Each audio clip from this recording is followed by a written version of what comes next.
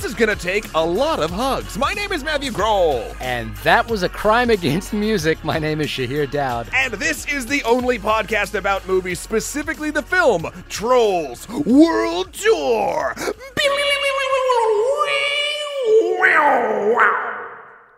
Have you only pulled that out twice, that echo effect twice? Yeah, but we're rocking out. And there's, Shahir, there's a reason. I'm trying to think. No, wait, hang on, back up. When was the last time you pulled out that effect? I don't know.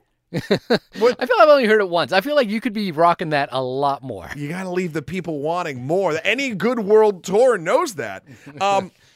Speaking of wanting more, speaking of rocking, speaking of music, Shahir, dear listeners, you might have heard something at the beginning of this episode that you obviously loved, but you might not have been able to place, and that's because we've got theme music! We have a theme song composed by Glenn Kavanagh, a.k.a. Pyramids, who I've directed music videos for and who was kind enough to lend us some of his musical genius to help us out and actually give us a theme song. I'm very... it's taken us a long time to get to this point. Yes. But I'm really glad we kind of waited. Oddly, for people who don't make a lot of money on the internet doing what we do, we are some picky motherfuckers when it comes to music. Listen, it's our passion project. And to be fair, we make zero money from this podcast currently. That's not to say that we might not try to change that in the future. Don't worry, it'll always be free. But we're doing this for the love of the game, Shahir. Yeah, we're totally for the love of the game. And I guess what that means is we have a little bit more we can afford to be picky because nobody cares about what we do, apart from you, dear listeners. So we hope you enjoy that theme song. We're hoping we can do an episode with Glenn shortly. We're trying to pick a movie. I think we're leaning towards Michael Mann's Heat. Oh, so that'll be exciting. Oh, shit. I'm also hoping that at some point we can do an episode about music in movies. There's a lot of things I'm hoping we can do, but one of those things has been checked off the bucket list this week, which is that we now have a theme song, which will be across all of our episodes from this point That's forward. true. And we will be going back and updating older episodes with it as well. So if you start to hear this in episodes, maybe you listen to an episode twice. I don't know. I love you for it. You might notice this coming back slowly as we update our back catalog. I'm going to love that in the episodes where we specifically talk about the music. I It's know. going to be like, oh yeah, let's play this song. And then it won't be that song anymore. There's That's gonna be nothing. great. There's nothing to be done about it. Listen, and actually, let's take a little peek behind the curtain for the listeners here. The goal of this too is because we realize, and this is a spoiler alert, getting into some real industry talk here. We don't own any of the music that we've ever started or ended any of these podcasts with. So we want to, for lack of a better term, go legit. That might also mean moving platforms and doing a couple other things. So over the course of the next couple months, there'll be some changes around these only movie podcast parts. Yeah, and hopefully a couple other things will come in play as well. I know there's talk of a Discord server at some point, or maybe other things. One thing we got an email about this week, or a Twitter message about, last week I mentioned the fact that, podcasting is changing right now, very much so, because people aren't listening to podcasts as much. If there's anything we can do to help in terms of making your podcast experience a little bit better. And one of the emails that we got over Twitter today just mentioned the fact that they would love us to just give an early heads up of what the movie next week is going to be. So we're definitely going to do that. One thing that I'm not sure about, and I'm now requesting a follow-up email on, is what is the best platform for communicating to you with? I believe it's Twitter is where we're primarily focused right now. But if you need us to be like doing dances on TikTok, just let us know. I mean, I'll find my Friendster account. I'll see if I can get on there. Yeah. We do have a Facebook account. We do have a Twitter account. We do have email, obviously. Do we have anything else? Is there anything else we're doing? I don't know. Well, here's the deal. Please message Jungle us. Drums? Please What do we message got? us with your, and it can be short too.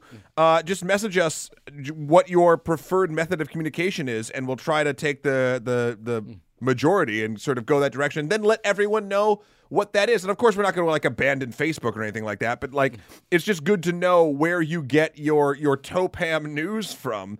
Topam. I just love that abbreviation. Yeah, it's a good abbreviation. Because it sounds like Toe Jam and Earl.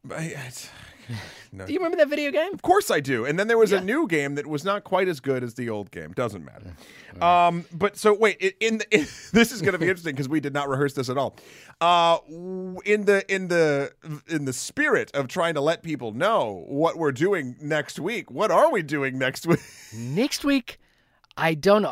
I do have some interviews coming up scheduled for the Lord of the Rings episode, but I don't think they're going to be done by next week. Okay, so we'll just try to get the information to you quicker. Yeah, we'll try to get to you quicker. There's I mean, you know what? The film that I think I would love to do is Kitty Green's movie, The Assistant, which has been getting great reviews, was released early. There's also... kind of... Oh, sorry? What's that? And go ahead. And also kind of just, faded out very quickly because of COVID and, it was a small movie in the theater. But I think that would be an interesting one to revisit. Or we got Capone. Capone, Josh Trank's return to form. I am very curious about this film, especially since we did do Fantastic Four on this podcast, and Fantastic Four was a film that we heavily derided. Matt Patches over at Variety has a really sadly earnest portrait of one Mr. Josh Trank, which is really, really worth reading. It's very long, but it's very much worth a read. And I was kind of, in my heart of hearts, I was hoping Trank was going to find his footing, like Fantastic Four was going to be the blip in his career. Trank, obviously, he directed Chronicle, which I have not seen, but I own a copy of. Oh, it's great. And, yeah, I've heard it's very, very good. And then, obviously jumped over into Fantastic Four, which we know how much of the debacle that was. Please go back and listen to that episode. Also, see if there's new music on it. There's new music in there by now. There won't be. There won't be. But and then decided to make sort of the personal comeback by doing a film about Al Capone and his dying years. But the reviews are scatological at best, both about the movie and about the content of the movie. So I'm very curious to see that one. I'm guessing it's on VOD, right? Was that a poop? I'm guessing it has to be. Okay. VOD, yes, it's on VOD. I believe it's Amazon. You can get it on Prime or something. You could rent it like that, like for $10 or something. Yeah. So I'm curious to check it out. We'll maybe we'll do it. Maybe we'll do a Twitter poll. Ooh, I love me a Twitter poll. In absence of Twitter polls, we also have some emails that we're going to go through this week. Quite a few of them coming in, so bear with us as we go through these. We do love hearing from you, so please write us in at onlymoviepodcast@gmail.com or hit us up on Twitter at onlymoviepod or Facebook, or start a TikTok page or a Discord or whatever it is you need. Jungle drums, anything you need to get to us, we'll try and listen to it. Technically, any drums will work. Any drums? Yeah, not just jungle drums. Yeah. You're right. That we'll talk about that on Trolls too. Oh, we will. Tourist Man, been a long time no talk. I hope everything is well with you guys. I just caught up with the newest episode of the podcast, and I do have something to add about the AMC Universal debacle. For those who don't know, we're talking about the fact that the film that we're just about to discuss, Trolls 2, overperformed at home and has caused a bit of a rift between AMC and Universal Pictures. Yes. What AMC, and this is Tourist Man here, what AMC did there is dangerous, not just for themselves, but the future of theaters. Love it or hate it, theaters have to play nice to companies, especially in a time where moving over to the digital release space is easier than ever. Let's face the facts, production companies don't need theaters anymore, and for AMC to basically throw a hissy fit over the fact that Trolls did decently is going to have lasting consequences for all movie theaters. Also, to add to your thoughts around movie theaters opening right now, that seems to be decisions made by people not associated with movie theaters. A lot of theaters don't want to open, and states that are allowing theaters to open are doing more so on the basis that this is, and being extremely blasé here, owning the libs. So it's likely that theaters that are sensible and caring of their customers will wait before opening, and any theaters opening now are either doing so to earn a quick buck or because they're being semi-forced to by their states to do so. There's a lot to digest there. We did cover this in some detail last week. Thanks, Tourist Man. We know you do work for a movie theater, I think. I hope that's still true, or maybe no longer true because of the situation as it exists right now. You and I kind of briefly went over the fact that if a movie theater did open, neither of us would be that far inclined to go to a movie. Nope. And you know what's interesting? I don't think there's a film out, or a film announced that I would be like, I know I need to go. Yeah, even films I really, really want to see in a movie theater, Yeah. like Christopher Nolan's Tenet, I'm totally fine with waiting. And listen, you know me and my marvelous love of Marvel. Oh, yeah. I've been waiting for Black Widow. I want it real bad. I'm not going to the fucking movie theater. You kidding Imagine me? if this had happened. Oh my God, before don't say it. Infinity War. Fuck. Is Infinity War the second one? Which one's the second one? Endgame is the second one. Imagine if this happened right before Endgame. I know. I was thinking about that the other day. Yeah. And how this has created, again, I don't want to go on a Marvel tangent, but I'm gonna. This has created kind of a bit of a rift between the phases. And I don't know. We'll see if it does anything. I don't know. But also, I think there was an interesting document that I read. I can't recall the stats were, but it was something along the lines of movies in America generate somewhere in the vicinity of $40 billion a year in terms of theater tickets, and movie theaters contribute something like 30 to 40% of that. I might be getting all of these stats wrong, Sure, but it was a significant amount. And what the argument that was being made there is that movie theaters had been there for studios for a long time. So for them, the relationship being cut in such a sort of in a way like this is deeply damaging to their bottom line, and I can understand why they might be upset about it. of course. So there is a lot. Whenever there's a lot of money at play, the politics of which gets very complicated, and the politics of movie theaters reopening and movie theaters deciding to move to home VOD distribution, movie studios moving to home VOD distribution, is a complicated subject, which covers the ground of both economics and contract law to quite a degree. So again, for me personally, there's no incentive for me to go to the theater at any time soon, and that is a problem for theaters. And I would like to shout out a good thing that a theater is doing, again, innovating in this time of crisis. And of course, this is not helping theater workers themselves, or because the physical space where the movies were shown cannot be opened or should not be opened, in my humble opinion. Me and the scientists. But the place that I've long touted as one of my favorite theater chains, the Alamo Drafthouse, is doing Alamo on Demand. Have you heard of this, Shahir? Yeah, and they're curating a selection of movies that you can get on demand right now. Yeah, right? but even their pricing models are interesting. Like, for instance, they have this thing called 6-packs, which you can rent or buy. And it's pretty good, like 6 movies to rent for around $13. And they are good. Like, if you just look at the Korean cinema pack, the 6-pack, for $13, you can rent Burning, The Host, I Saw the Devil, The Man from Nowhere, Mother, and The Wailing.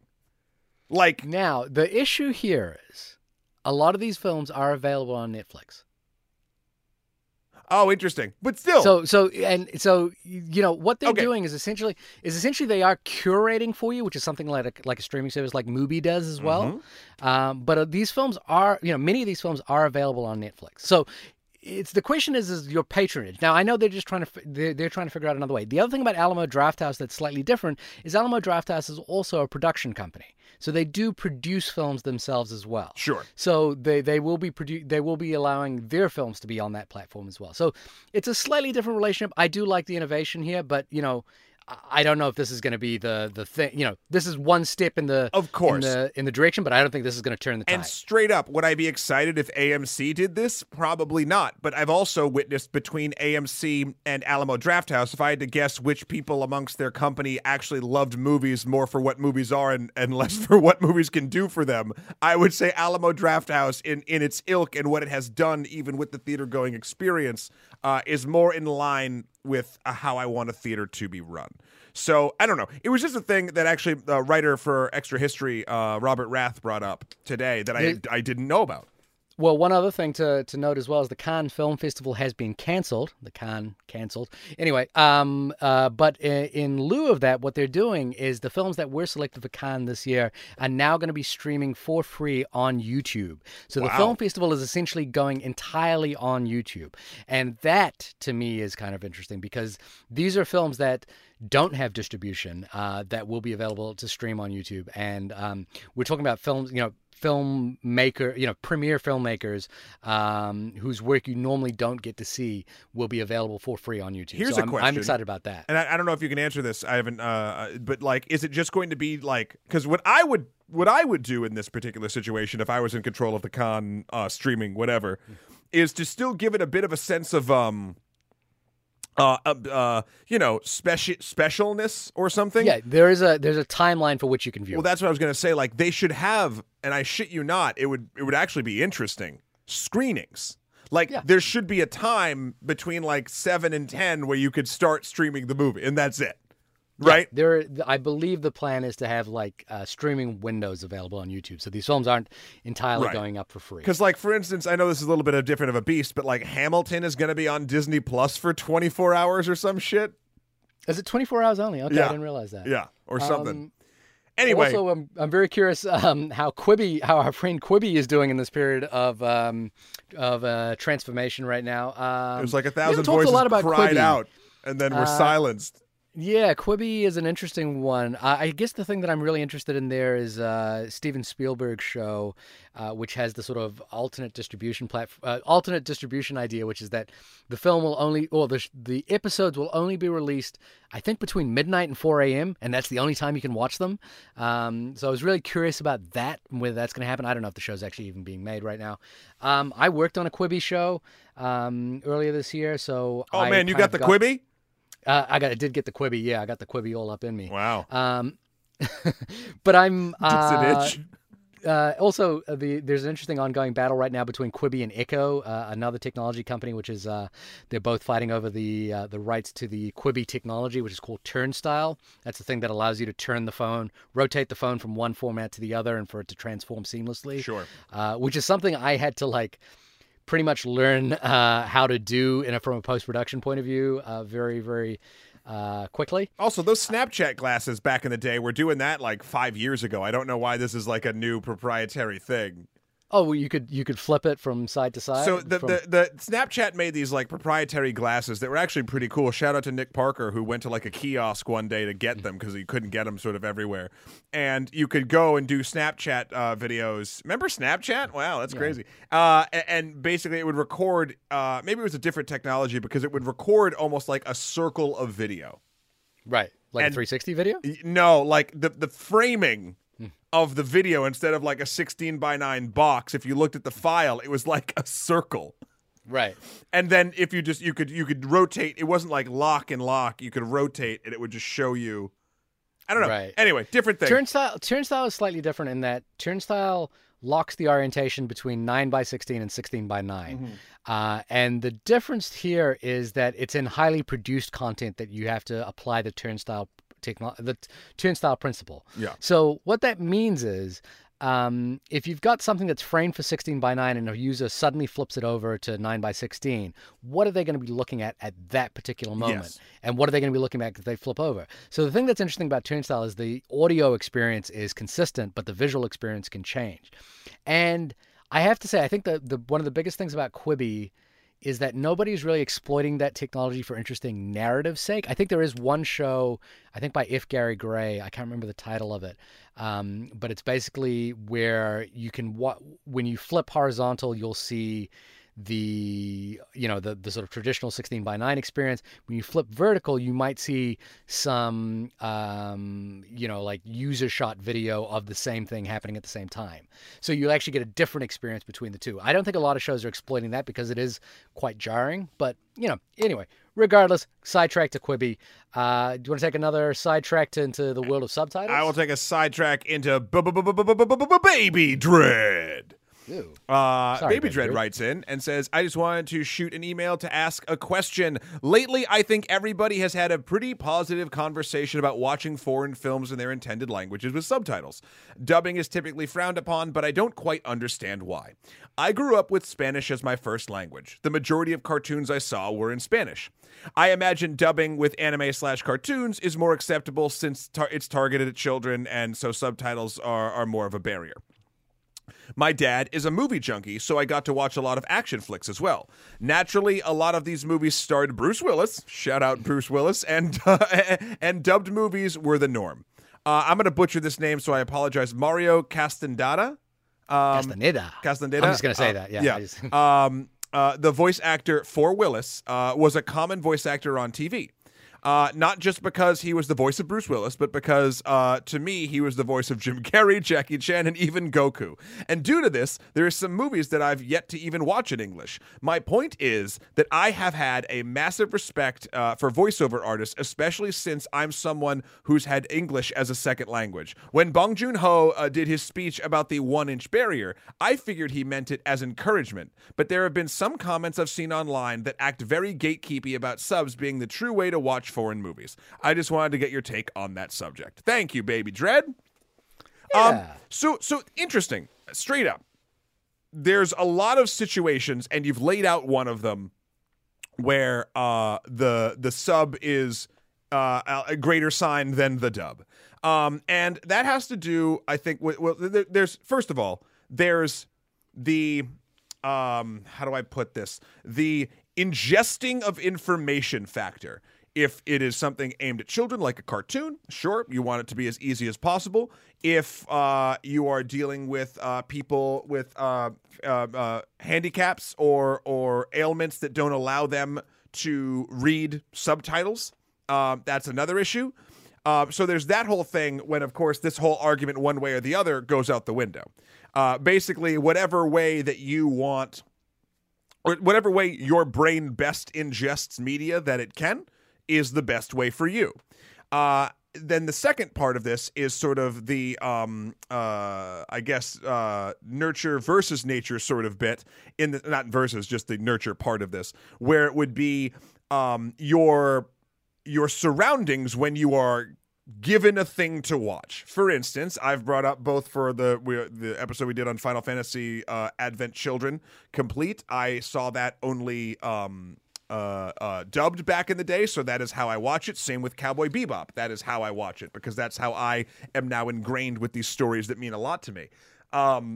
However, I have personally, because I am lucky enough to have the option to both be able to engage with and enjoy films both that are subtitled and dubbed, I now choose to do the subtitled version solely because I think it is the closest thing to the filmmaker's original intent. And solely because I have the option to do so. I don't think that means that, and I kind of get mad, and I used to fall into this camp, I think. I mean, hell, maybe even when we talked about this, the 1-inch barrier, I might have sounded like this, and I apologize if I did. There's a lot of, something I'm learning through this whole COVID thing is the discourse in general is garbage.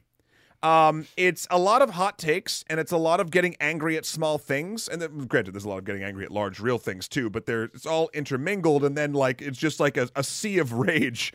And I'm getting a little bit fed up with the idea that people get legitimately upset or even snippy on Twitter about whether or not somebody is enjoying a film one way or the other. So I have to agree, I think, with the heart of your email, Baby Dread, in the sense that I don't think, depending on your situation, the situation of which subtitle or a dubbing is better is solely based on the person ingesting that media. And no one can tell you different. They can say what it was intended, but they can't tell you what is best for you to understand it and enjoy it. Sorry, that was a ramble, and I apologize, Shahir. No, not at all. I think I'll just paraphrase McBain from The Simpsons, which is, "I came here to lead, not to read," and I think that was what Bong Joon-ho was really getting at with the thing. I don't, look, I'm in total agreement here, which is that watch it however you want to watch it. I think Bong Joon-ho's argument here was that people aren't watching foreign films, and if you look at the box office receipts for foreign films in America, that is always the case. Whereas if you look at the box office receipts for non-foreign films in other countries, they tend to be proportionately higher.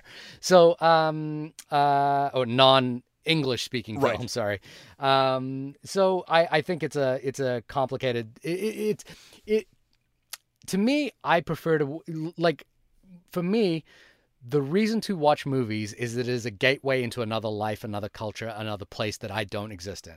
And I think that is why I want to watch movies. And so for me, if I can watch it in the language that it was originally created in, that is my preference, because that is part of the philosophy with which I watch movies. Now, I am not visually impaired, or nor am I audio impaired, auditorily impaired. So I have the benefit of being able to do that. I recall going to. I was in Vancouver, of all places, I think, and I saw on TV they were playing a visually impaired dubbed version of Seven at the time. And I started watching it, and basically, if you've ever watched a visually impaired version, what they do is there's a narrator who's describing everything that's happening on screen. And it can be pretty amusing for a film that's as visually driven as Seven. You know, for example, the narrator it narrates the opening credits, which is that amazing montage of like John Doe, you know, slicing his fingerprints Yep. and you know, like pasting things together, and it's like it's all being described to you. But that is a way that a person, if a person wasn't ordinarily able to ingest that movie, that is the way that they would ingest that movie. Then more power to you. My general thinking though is that the reason why I prefer subs over dubs is that subs is a better gateway into the thing that I want to get into, which is understanding something from the point of view of which it came. I'm totally in understanding of the fact that certain actors will have voiceover artists that only do their work. There was a famous article I read, I think it was in Empire magazine, which talked about the Tom Cruise in every country, and every country has its own Tom Cruise, and there's this one person who only does Tom Cruise voices. And so basically, if Tom Cruise goes to this other country, he's kind of obligated to meet this person who is his voice in that country. And you know, like certainly, the moment at which that reality is shattered between you and what you heard and what becomes true, I think it can be profound and maybe disturbing. It's not unlike the time I heard David Beckham speak for the first time.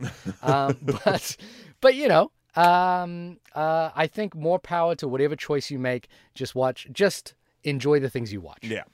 All right, we got one more email, Shahir. Take us home so we can start getting to The Rock. Okay, last week we reviewed Michael Bay's Six Underground, which we had a great conversation about auteur theory, and Jacob chimed in. I had this weird feeling that I wanted to give a compelling reason why the action of Six Underground just wasn't very good. Last week we talked a lot about how while we found the film sort of somewhat skippable, we couldn't deny that the action, as always with Michael Bay, is on par. But Jacob continues, it felt like the idea that you were both sitting over that didn't jive with me. The tension release of good comedy and action isn't being done here by Michael Bay, but the moment-to-moment action is phenomenally well made. And I want to say that argument doesn't hold up for me. I imagine that even a movie-making crew that is not doing a great job on set might wind up with a film that has a few frames that are just immaculate. Like the composition and lighting of those individual frames are just stunning. But I still would say that that wouldn't make up for what might be a movie of lackluster shots. I just don't think that the action moments here hold up to other films that are also full of action. Even if you cut out all the non-action moments of Mad Max Fury Road, it's clear that the action in that film understands what good action is, and it is infinitely more watchable than Six Underground. Couldn't agree more with that comparison, by the way. I think maybe the point that I was trying to make there, and it comes from a personal bias as a filmmaker, is that Michael Bay's ability to wield the mechanics of action filmmaking, to me, are unparalleled. Like, he makes doing a chase scene, you know, seem rudimentary, you know, and he can do it with all the verve and flair of someone, you know, of of an immaculate dialogue scene in a David Mamet film. You know, like he's just got that. He seems to have that innate ability to kind of wield and the mechanics of an action scene, and that's something actually that I think can be challenging to do. It's no reason why, for example, in the Marvel Cinematic Universe, a lot of action scenes are outsourced to the second unit director. It's because Michael Bay is very good at this, and so while I don't necessarily think his action set pieces are the most extraordinary or beautiful, I do think he can create them with a stunning and breathtaking efficiency and ease that makes, you know, like the logistics of every scene that he's doing is challenging for the best of filmmakers, and he's got them in every single scene. So I think my point of view kind of was more of a logistical point of view as opposed to a thing. So I guess maybe I admire his ability more than I love. Sure, and I think it's interesting too. Is something interesting to delineate is that when I say something like the construction of an action scene, where I think Michael Bay shines is in the physical construction of an action scene. He knows what to shoot. He knows how to show movement. He understands the flow of kinetic energy that plays through a larger than life scene, right? But when I say the construction of an action scene, sort of in a different way, what I think he is actually kind of when no one tells him no, I think actually he's not even the best person to show his work through, because in the edit, especially in Six Underground. I was furious with basically the first half of the movie's action sequences. It seemed like it calmed down a bit when the sets got bigger, but like that chase scene in the beginning of the film is nigh unwatchable. Like to understand like spatial dynamics. It's cartoonish though. I think I sort of forgive the fact that it completely is nonsensical, but kind of cartoonish.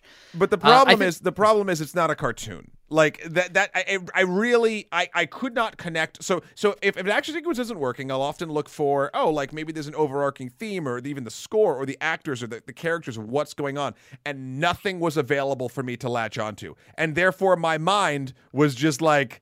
And like I was just sort of waiting for it to be over, and it felt like it never ended. The time, you know, like as a filmmaker, the time that I kind of really latched onto this idea, and I haven't not revisited this film, but when I watched Steven Spielberg's War of the Worlds and the first sequence in War of the World, I was like, man, this guy just knows where to put the camera in every single moment and how to cut every moment together really well. And I think that's a really good example of like the mechanics being in perfect harmony with what the film is trying to do. Because it's also terrifying that first sequence in War of the Worlds. War of the Worlds has a number of other problems, but that opening sequence of War of the Worlds. And I rewatched. If anyone's interested, you can watch Six Underground on Netflix right now. Minority Report is also on Netflix right now, and it is phenomenal. It is a masterclass in action filmmaking, and one that I would happily revisit at the drop of a hat, and one that I deeply admire and love. Yeah, Jacob, I can't disagree with your take on this at all. I think you're spot on in terms of like there is a connectivity problem that happens when you just don't care. And to be fair, like Six Underground is a film that I had to start a couple of times because I just didn't care.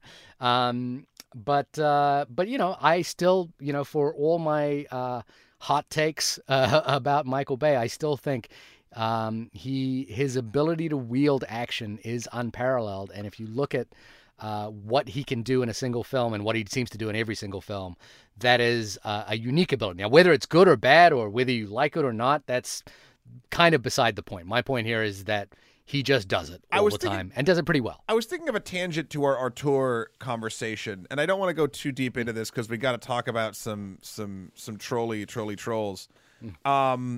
Not to be confused with the candy trolley, which would make a gummy troll. You get my idea. So side tangent to the side tangent. Yes, but now we're going back to the original tangent. I'm wondering, and maybe I could put together my own TED Talk or multi-part tweet to sort of possibly back this claim up. But do you think it's a safe bet to say that even the greatest filmmakers are better when surrounded by trusted professional confidants that can tell them no? As a general hypothesis, I think that's true to life in general. So, Yeah. But so film, yeah. I'm trying to think in my brain. Now, the one that comes to mind is Quentin Tarantino's editor, who passed away a few years ago, Sally Menke, who passed away in 2010. And a lot of people have made the comment that Tarantino's movies post Menke's involvement have been different. You know, like while long and while somewhat long-winded in the most polite way that I can say it, they felt like they had direction under Menke as Menke edited these together, and people have wondered about that. I don't, it's hard to kind of, again, directing, making films, I've always said is kind of the actual pinning down what it is like, pinning down the ephemera of meaning. And auteur theory is kind of an attempt to anchor that ephemera of meaning around a singular vision, and that's what it is. You can argue that David O. Selznick, producer, was one of the greatest auteurs in history because of his ability to wield films around what he wanted. There's a number of theories about like who the auteur is and how much influence does somebody have in terms of the making of a film. There's a great the Broccolis who make the James Bond films have always been reticent to hand over their franchise to filmmakers who legitimately want it. Peter Jackson has wanted to make a James Bond film. Steven Spielberg has wanted to make a James Bond film. Quentin Tarantino has wanted to make a James Bond film. But none have been able to because they believe that they are the better arbitrators of what their franchise is. So, whether a person is better when they're surrounded with people who say no, or whether they're better when they're surrounded by trusted confidants, is one of many factors. In fact, one could argue that certain filmmakers have gotten worse the more money they have. The bigger their budgets have gotten, the worse their films have gotten. But there's options. Other filmmakers have gotten better the bigger the budgets have gotten. But money can also be like I think they're getting it over their head with like too much going on, or money could be like with strings attached, and therefore more people that are not in that trusted circle are telling them what to do. So you never kind of know. I don't know. It was just a thought I had. It's a very good point you bring up, how like auteur theory, we always sort of think about, or I do anyway, I won't globalize, I always think about directors. But there are plenty of people in other sort of aspects of filmmaking that could be considered auteurs, producers, editors, etc. So anyway, sorry, I was just sort of positing that the other day. I was like, we talk of all as one person, but like, I bet you if we looked at bodies of work based on where they were in their career, how much money or thumbs they were under, and who they had around them, and how much they trusted and enjoyed the process and were sort of on board, there'd probably be some sort of correlation between like, I don't know, like a Metacritic score or some shit. I don't know if you can do it by hard data, but the one I've always been interested in, I've always wanted to do a video essay about. I've never had the time or the wherewithal to actually finish one, but I've always been really interested in Steven Spielberg's post-AI career. So AI was a film that he did under the auspices, under the sort of looming auspice of Stanley Kubrick having written that film and kind of handpicked Steven Spielberg to direct it, and a film which was kind of fairly maligned within the public press, and then who kind of rebounded from that by making Minority Report, Munich, Catch Me If You Can, basically what's called his Running Man series of films, and kind of made it look effortless after being under. Basically, one of the great auteurs, pop culture auteurs of our time, is being sort of pushed under the thumb of the great sort of critical auteur of our time, Stanley Kubrick and Steven Spielberg. I think that relationship would be really fascinating to kind of put under the microscope. Yeah. But, again, it's all entirely ephemera. Sure. I need to go back and rewatch AI. It's very good. It's very, very good. But we're not going to do that right now because instead we're going to go to a land of felt and whimsy. With Trolls World Tour. I would like to tell you what IMDb, the Internet Movie Database, says of the description of Trolls World Tour. When the Queen of Hard Rock Trolls tries to take over the Troll Kingdoms, Queen Poppy and her friends try different ways to save all of the trolls. So this was a movie. I'm not going to put you in the hot seat here, but this was a movie you wanted to do. I did because could you tell me why? Here's why. 100% I can. So straight up, I've seen Trolls 1 once. I don't remember a lick of it. I have friends. Friend of the show, Kristen Fight, is a huge Trolls fan. And the films, not the toys in general. And I never really could grasp on to the hype train that she and many other people had for the original Trolls film. But so we spent so long talking during the Six Underground podcast about the changing of the way movies are distributed because of what happened with this film, with Trolls World Tour, that I kind of wanted to give it a fair critical shake outside of just the tale of like, oh my God, can you believe Trolls World Tour is going to change the movie industry? Like, because that was like the tenor of a lot of articles. You know what I mean? Because it's like, oh, this silly dumb kids movie sequel is going to do this thing. Isn't that crazy? And I'm like, well, okay. It's still made equal to what Trolls 1 made for the studio, I should say.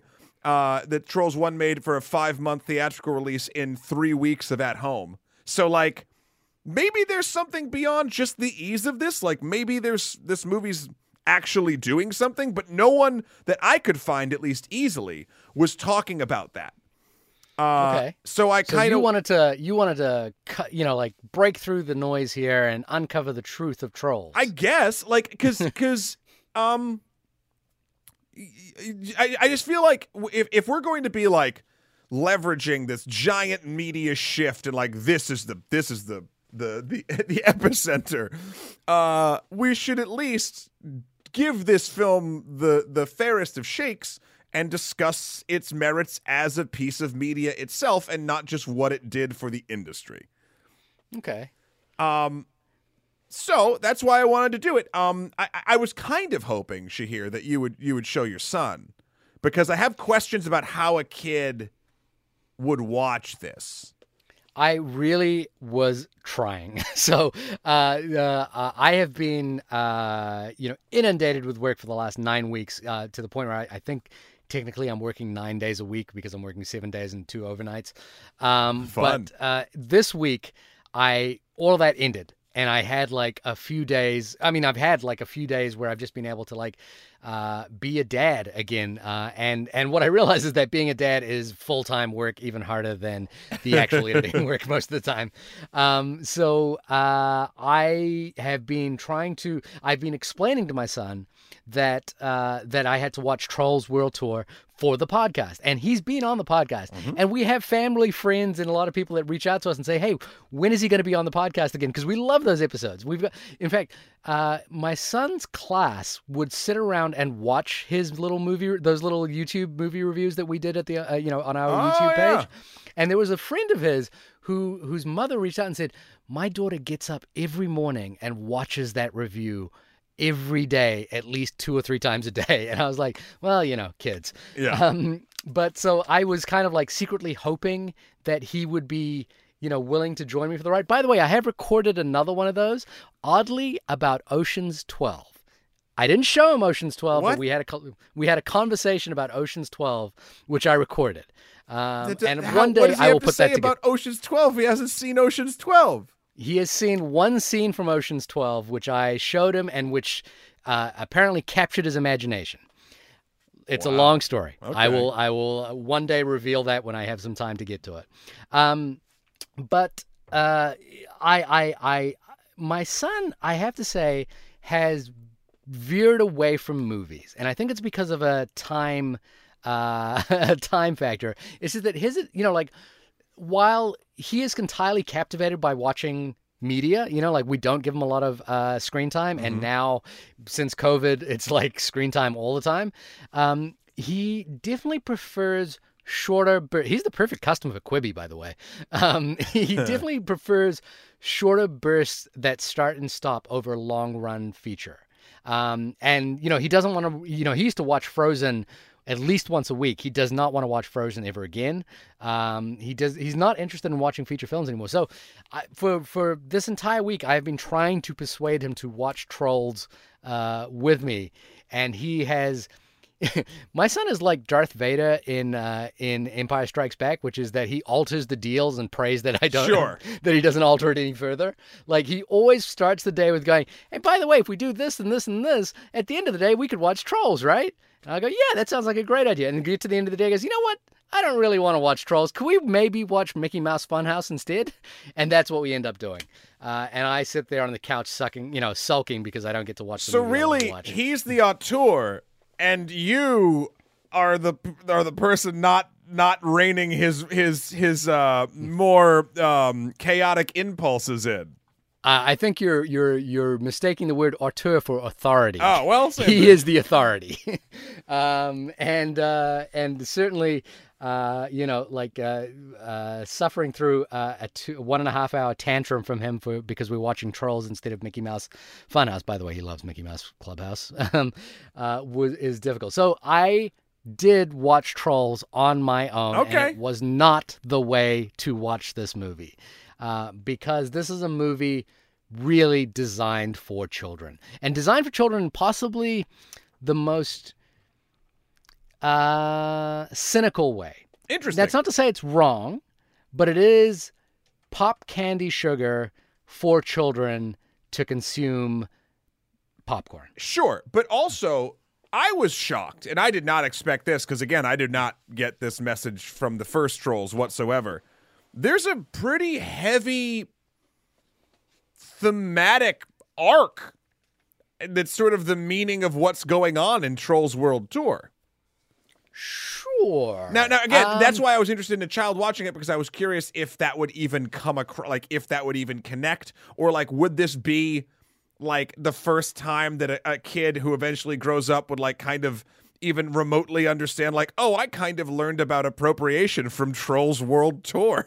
Like, I don't think the thought of appropriation would enter. Like, knowing my son, I don't think appropriation would not enter currently. His mind. You know what I mean? But like when they start learning what those sort of things are, would those concepts be easier to get across in a post Trolls World Tour viewing? I don't know, right? So yeah, I think the film is really working at a surface level, but with some hints of a broader, identity that is authentic, about the way in which we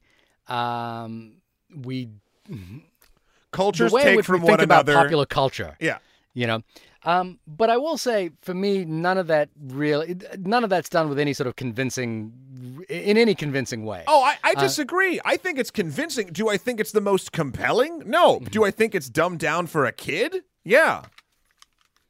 Like, I was sorry, I didn't mean to interrupt. So you wanted to uncover you wanted to pull back the curtain on Trolls. What is your take on it? I mean, so first and foremost, and people know this, I'm a sucker for animation. I think the animation in this is very tight. I also love the DIY sort of style of the way that this thing looks. Everything is like felt and like almost tactile in its thing.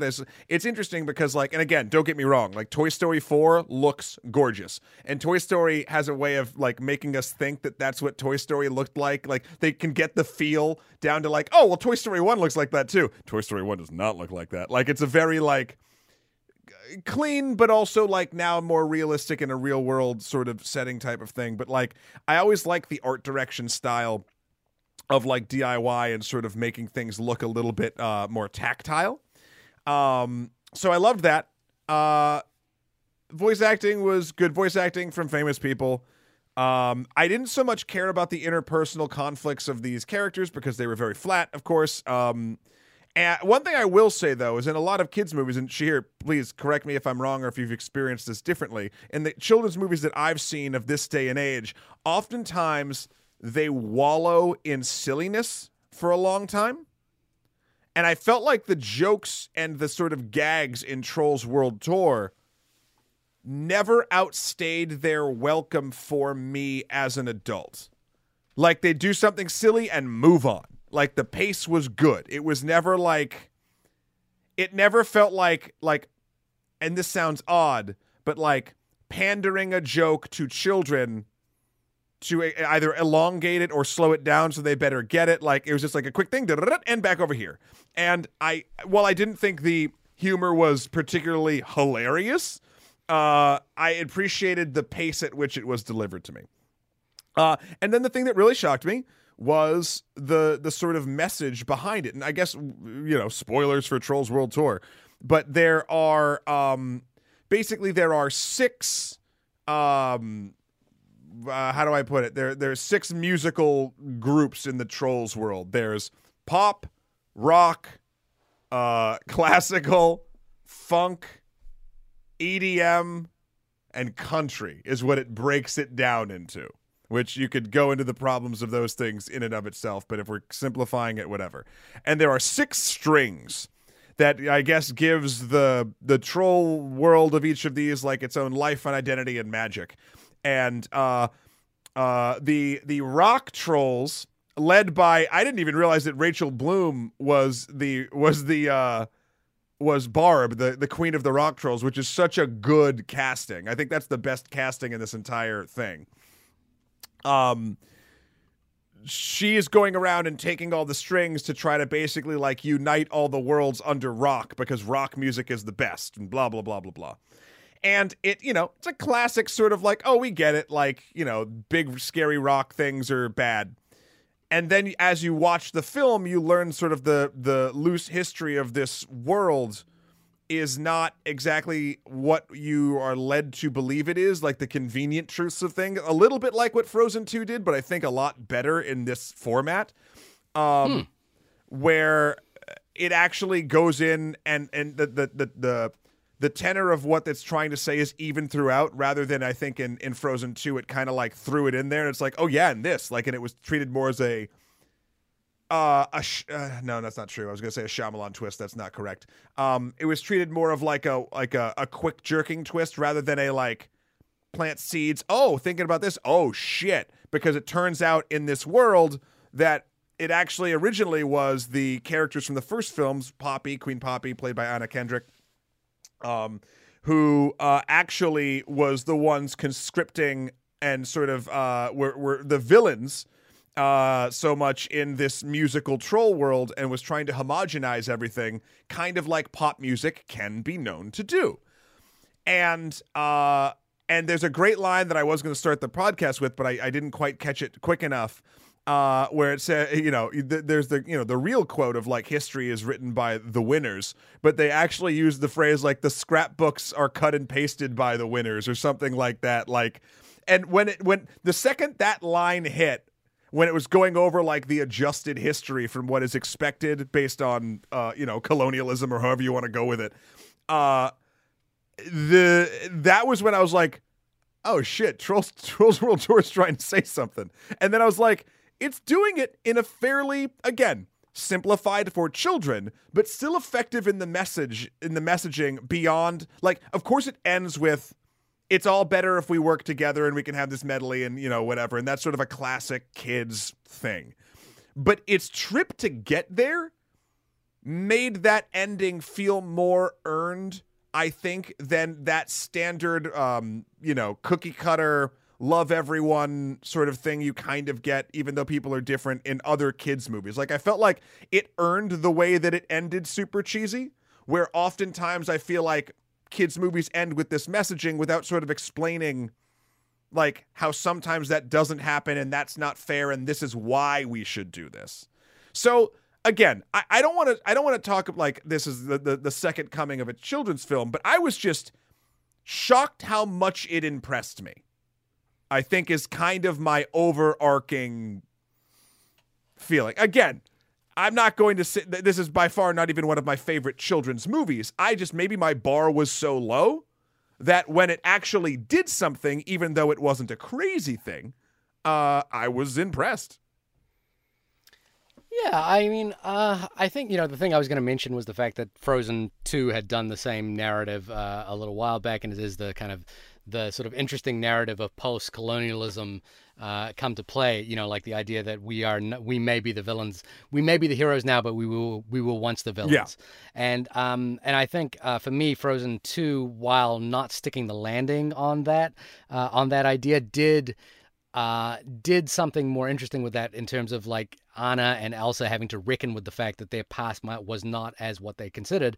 Whereas in this film, I think Poppy kind of just doesn't really have to reckon with that past. She just kind of learns that's what it is, and then moves on from that as though, you know, as she would normally. Sure. And I think the difference though is because the characters aren't related, right? Like there's direct lineages of Anna and Elsa, like to the people that were the fucking bad people in Frozen 2, where this is like, again, it doesn't excuse anything, but I think that's why the disconnect didn't bother me, because it's not like Poppy's dad did this. It's like Poppy, like the pop trolls. I don't know. And Poppy, I guess in the first film, I don't know. It doesn't matter. I haven't watched, so I'm not invested in the entire mythology here.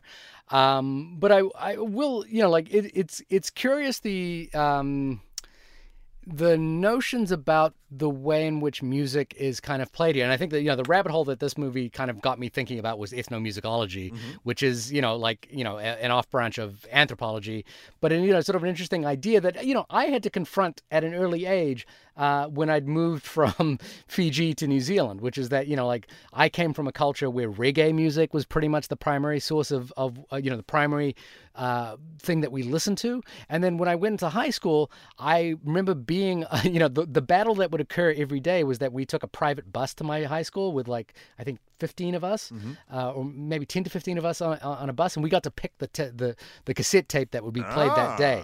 And I was the hip hop kid, and everyone else was the hard rock kid. And basically that entire dynamic played out for many, many years until a few things happened in New Zealand culture that I thought was really interesting. One was that it was the this is really funny, and this is a name droppy sort of moment, but this is what Will Smith and I talked about when I hung out with Will Smith. Do you want me to pick up the mic for you? Yeah, just pick up the mic there. Hold on. We talked about the fact that Will Smith's music was not popular in New Zealand until Coolio's Gangsta's Paradise went to #1 and played and stayed at #1 for, I think, 40 weeks in the New Zealand charts. So it meant a lot of New Zealand radio stations that had branded themselves as exclusively stations that will not play quote-unquote rap crap had to suddenly change their tenor because the #1 song in the country was quote-unquote a rap song. And then the other one was TLC's Waterfalls, which had a verse from Lisa Left Eye Lopez, rest in peace, which was rap, you know, where she was actually rapping. And most radio stations would cut that out because they were like, well, we need this song to play, but we don't want, you know, we've got a contract that says with our audience that we're not playing this kind of music. So what happened was when those two things came out, suddenly there was this fusion that started happening between rock and hip hop.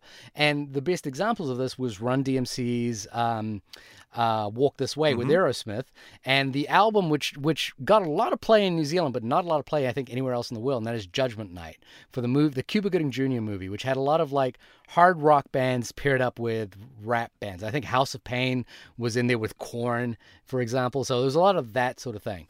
The thing that I came to realize over time, and the fact that this is a DreamWorks animation film, is that a lot of the music that is being discussed here is all quote-unquote pop music. They're all under the same banner. Like the hard rock that Barb is singing here is kind of the pop music of the late 70s. You know, like she plays Barracuda at one point. It's not far of a realm to say that these people are unaligned in this film. And the idea that they kind of come together is entirely telegraphed in the first 5 minutes of the movie. You don't have to be a child to be like watching this and thinking that's not what's going to happen by the end of this movie.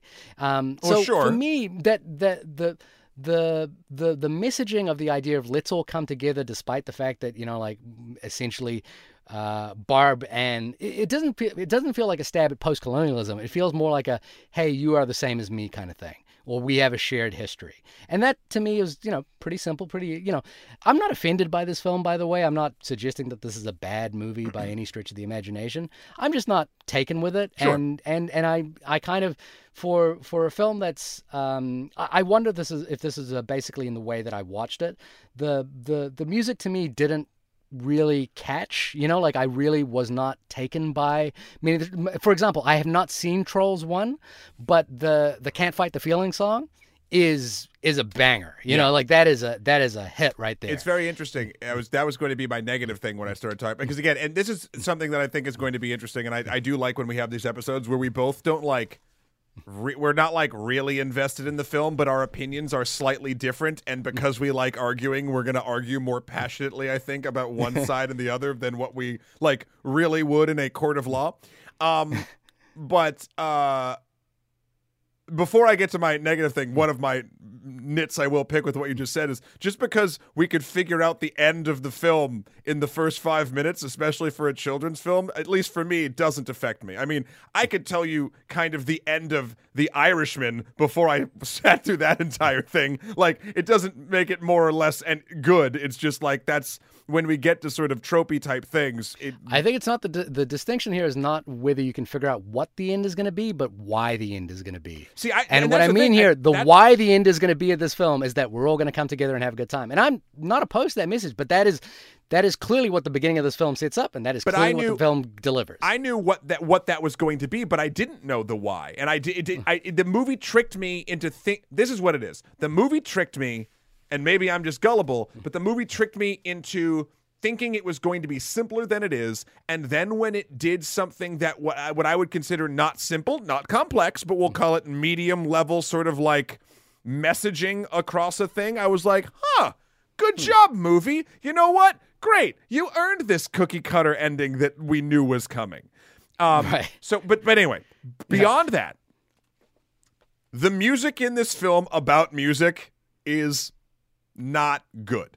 It's not bad. It's just there, which is probably the worst thing you could say about music in a movie that's supposed to be about music. Now, the thing I sort of thought about a little bit was that what I thought about was DreamWorks Animation, which is, DreamWorks, the company, is a amalgamation. DreamWorks' original name is DreamWorks SKG, which is Spielberg, Katzenberg, Giffen. Mm-hmm. And it is essentially the melding of three sort of major, film, pop culture, and music. And I think the thing is that the music in this film is all library music, and it's all probably library music that has originated in some way from the Giffen part of that equation. And, it is ostensibly, there's nothing in this film in terms of the music that really stands out to me. Not for example, wasn't it Smash Mouth did All Star in a Shrek movie? Yes. And that's where that song came from. Mm-hmm. And that's, that is a real, you look at that and go, well, for whatever I think about Shrek, I can still point to that song as being really clear as to what the movie is trying to do, what the song is trying to do, and it's a real banger. And Can't Fight the Feeling, the Justin Timberlake song, that is great in all the way Justin Timberlake is able to do. This movie doesn't contain any of that, and I gotta admit, for me, Anna Kendrick, Justin Timberlake, people I really like as performers. I think again, Fincher is so good at pulling out the essential of an actor. Yep. And Justin Timberlake in The Social Network is kind of amazing. Here it feels very much like filler, it's very much just filler voices that could have been anyone to me, and fairly uninteresting. James Corden, a voice actor who I really like, who does, who's in who does one of the best Gruffalos, is just there. The person I really liked was Anderson Park, who I really like as a musician, and I think his voice just had sort of a timbre to it that was kind of nice to listen to. George Clinton's in this, and I think they're sort of nice to listen to. Sam Rockwell, who's a voice actor, you kind of a voice that you kind of recognize is just kind of here. So I was going to say that Sam Rockwell. I was going to say that my MVPs of the voice acting gig were Rachel Bloom and Sam Rockwell. For me, it was Anderson Park and Kenan Thompson as Tiny Diamond. Yeah, they were just they were the kinds of voices that I really felt resonated through the animation. Sure. Like the other voices just felt very much like, could have been anyone, and not worth the marquee value of the name that you're attaching to it. And so I think, this movie, in terms of the thing you're talking about, which is this sort of post-colonial idea of like trolls, the pop trolls may have actually been the perpetrators of exactly what the rock trolls are kind of are doing right now. I think is an idea that's like in the way that you derided it for Frozen 2 is exactly the way I would say it's used here, which is that it feels very much like it's just dropped in and not really dealt with any consequence. Didn't really land with me. Now, the bigger thing that you and I are avoiding here or not really dealing with is that, does this work for kids? And, I would have loved to have my son watch this and just see if it worked for him. We do listen to the music of Trolls. In terms of the things that really resonate with him right now, I think he's starting to tick into the idea of fear, and movies that scare him are starting to really, really affect him. Good. And I don't think anything in this would scare him so much. And what I mean by that is that those are moments when there's something actually really scares him. It means it's really getting to him. And that's something we can usually talk about. Moments where, he's just kind of enjoying the animation and the dancing and that sort of thing, that they, like for a kid who loved Frozen and watched it every week, he has completely forgotten about Frozen and is like not interested in watching it anymore. I mean, that seems like a very kid thing. That's a kid thing to do. So I'm curious at what point there will be something that really resonates with him beyond the sort of sugar hit of the animation. And this is not one of those things. It's fine. I think this serves its purpose and does it well. I think, as you mentioned, the aesthetics of the film are really good. The Nerdwriter, the video essayist, had a really good essay about the visuals of Toy Story 4. And right now, Roger Deakins has actually started his own podcast while in quarantine. And one of my favorite lensed Roger Deakins films is Rango. I believe it was Roger Deakins. I hope I'm not getting that wrong. But he talks about the fact that there is a aesthetic that is being brought in by cinematographers to animated films, and what they're trying to do is figure out the language of animation that can cross over, that manages to that aligns with the language of cinema as we know it. And Rango, to me, is one of the best examples of that. Rango is a film that is ostensibly Chinatown meets Doc Holliday and a Western, and it's amazing. It's too old for my kid. But I think, the aesthetic of this feels very, kind of aligned in that. It's colorful. It's, the dancing is great. It just doesn't stick. And so the question that you kind of had earlier on which is why does this movie matter in terms of breaking the pact agreement between movie theaters and distribution companies and production companies has got nothing to do with content. It has nothing to do with the content of this film. 100%. It has everything to do with the fact that this is a perfectly aligned release to do with the fact that people are at home. Yes. And they're at home with their children. 100%. And they need something to watch. And that's what I this never is asked about. that question. Nothing to do with content. I never asked that question. I wanted to give this film a fair shake due to its situation. Because it was, look, and do I think it should be discussed more than its situation after watching it? Not really, no. But I wanted to give it the shot, if that makes sense. I know for a fact that the only reason that Trolls World Tour will be spoke of in the future is if the game changes, and this was the first reason, due to a perfect scenario for this specific type of release. I mean, another example of that is we don't really talk about the film Sky Captain and the World of Tomorrow, right? No. The Jude Law, Angelina Jolie film? Yeah. We don't really talk about that film very much, but that is the film that transformed the production game as we know it to being more of a green screen based production game. But it's not the film that we talk about. And Trolls 2 is very much 100%. in that, I agree. In that world. It's just a perfect semblance of circumstance. Yes, and now that I have watched it and we've discussed it, and even though I do think it does a little more lifting than it actually has to, of course it's just that. Like that, but again, I didn't just want to read headlines and numbers and box office things and talk about Universal AMC and all that stuff without actually looking at the film. That even though I 100% agree content didn't matter in the grand scheme that much, it very well could have. And just because it didn't mean that I didn't want to look it up. So anyway, and also Kristen Fight, email us in onlymoviepodcast@gmail.com. You're telling us we did this podcast for one person. No. Believe me, she's not going to agree with anything we're saying. I'm asking her if we left anything out specifically because she will be definitely the Trolls researcher. No. Again, even if the content, we couldn't tell if the content mattered or not until we watched it. And we watched it and we discussed it. And I think we brought up good points. And now we can go back to just having it be headlines. And I don't remember a damn song from it, but I do really like Barb as a character. Anyway. I was surprised Ozzy Osbourne was her dad, right? I'm not. That they're going to beat that horse until I don't think he can ever die. He's just like constantly preserved in gelatin. Yeah, I don't know. Anyway, this has been the only podcast about the film Trolls World Tour. Shahir, when you are not riding along in a felt anglerfish, stealing the music of your other troll brethren, where can folks find you?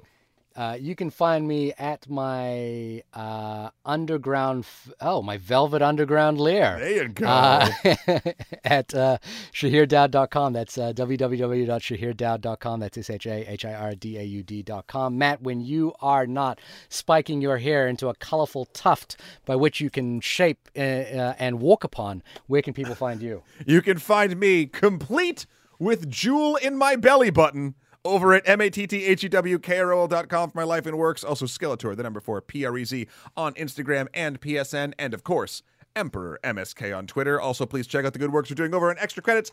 I believe by the time this airs, we'll have done an episode I really want to take off. Hopefully it does. We're doing Saving the World Through Games. So like social science games and things that everyone can do at home to basically like actively make the world a better place by playing a video game. And what's a video game I should be playing in quarantine? I really can't. I texted you the other night about Dead Cells. That's not for you. You don't think so? I don't think so. I don't think, to be honest, and maybe I'm wrong. Maybe I don't know you as well as I think I do.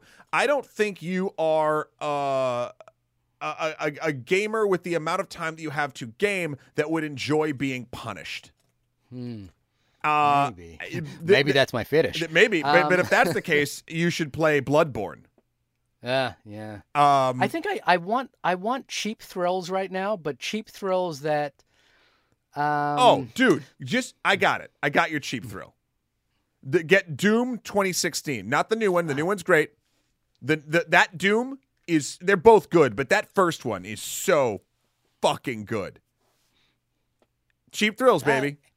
I think I played it at your place once when I was cat sitting for you. Yeah? Didn't grab you?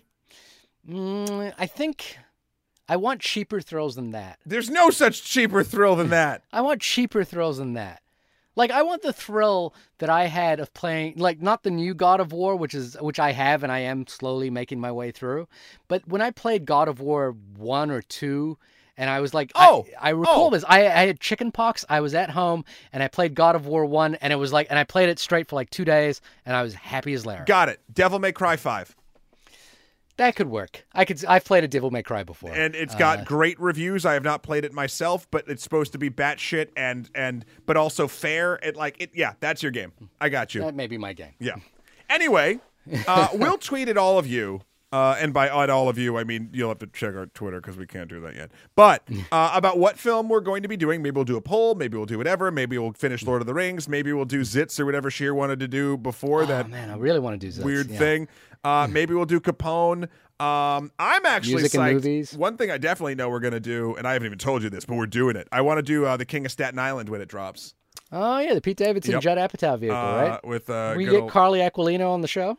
Maybe I could reach out. I could reach out to her. I could reach out to Pete. I could reach out to any of the guy Codecast. But no, that looked. I liked that trailer quite a bit, so I'm excited for it. I always have high hopes for Judd Apatow. Yeah. But until then, dear listeners, please remain wonderful and safe and email us in and watch more movies, and we'll talk to you next week.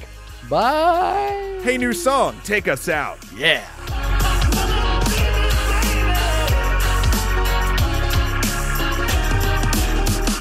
Yeah, that's what I'm talking about.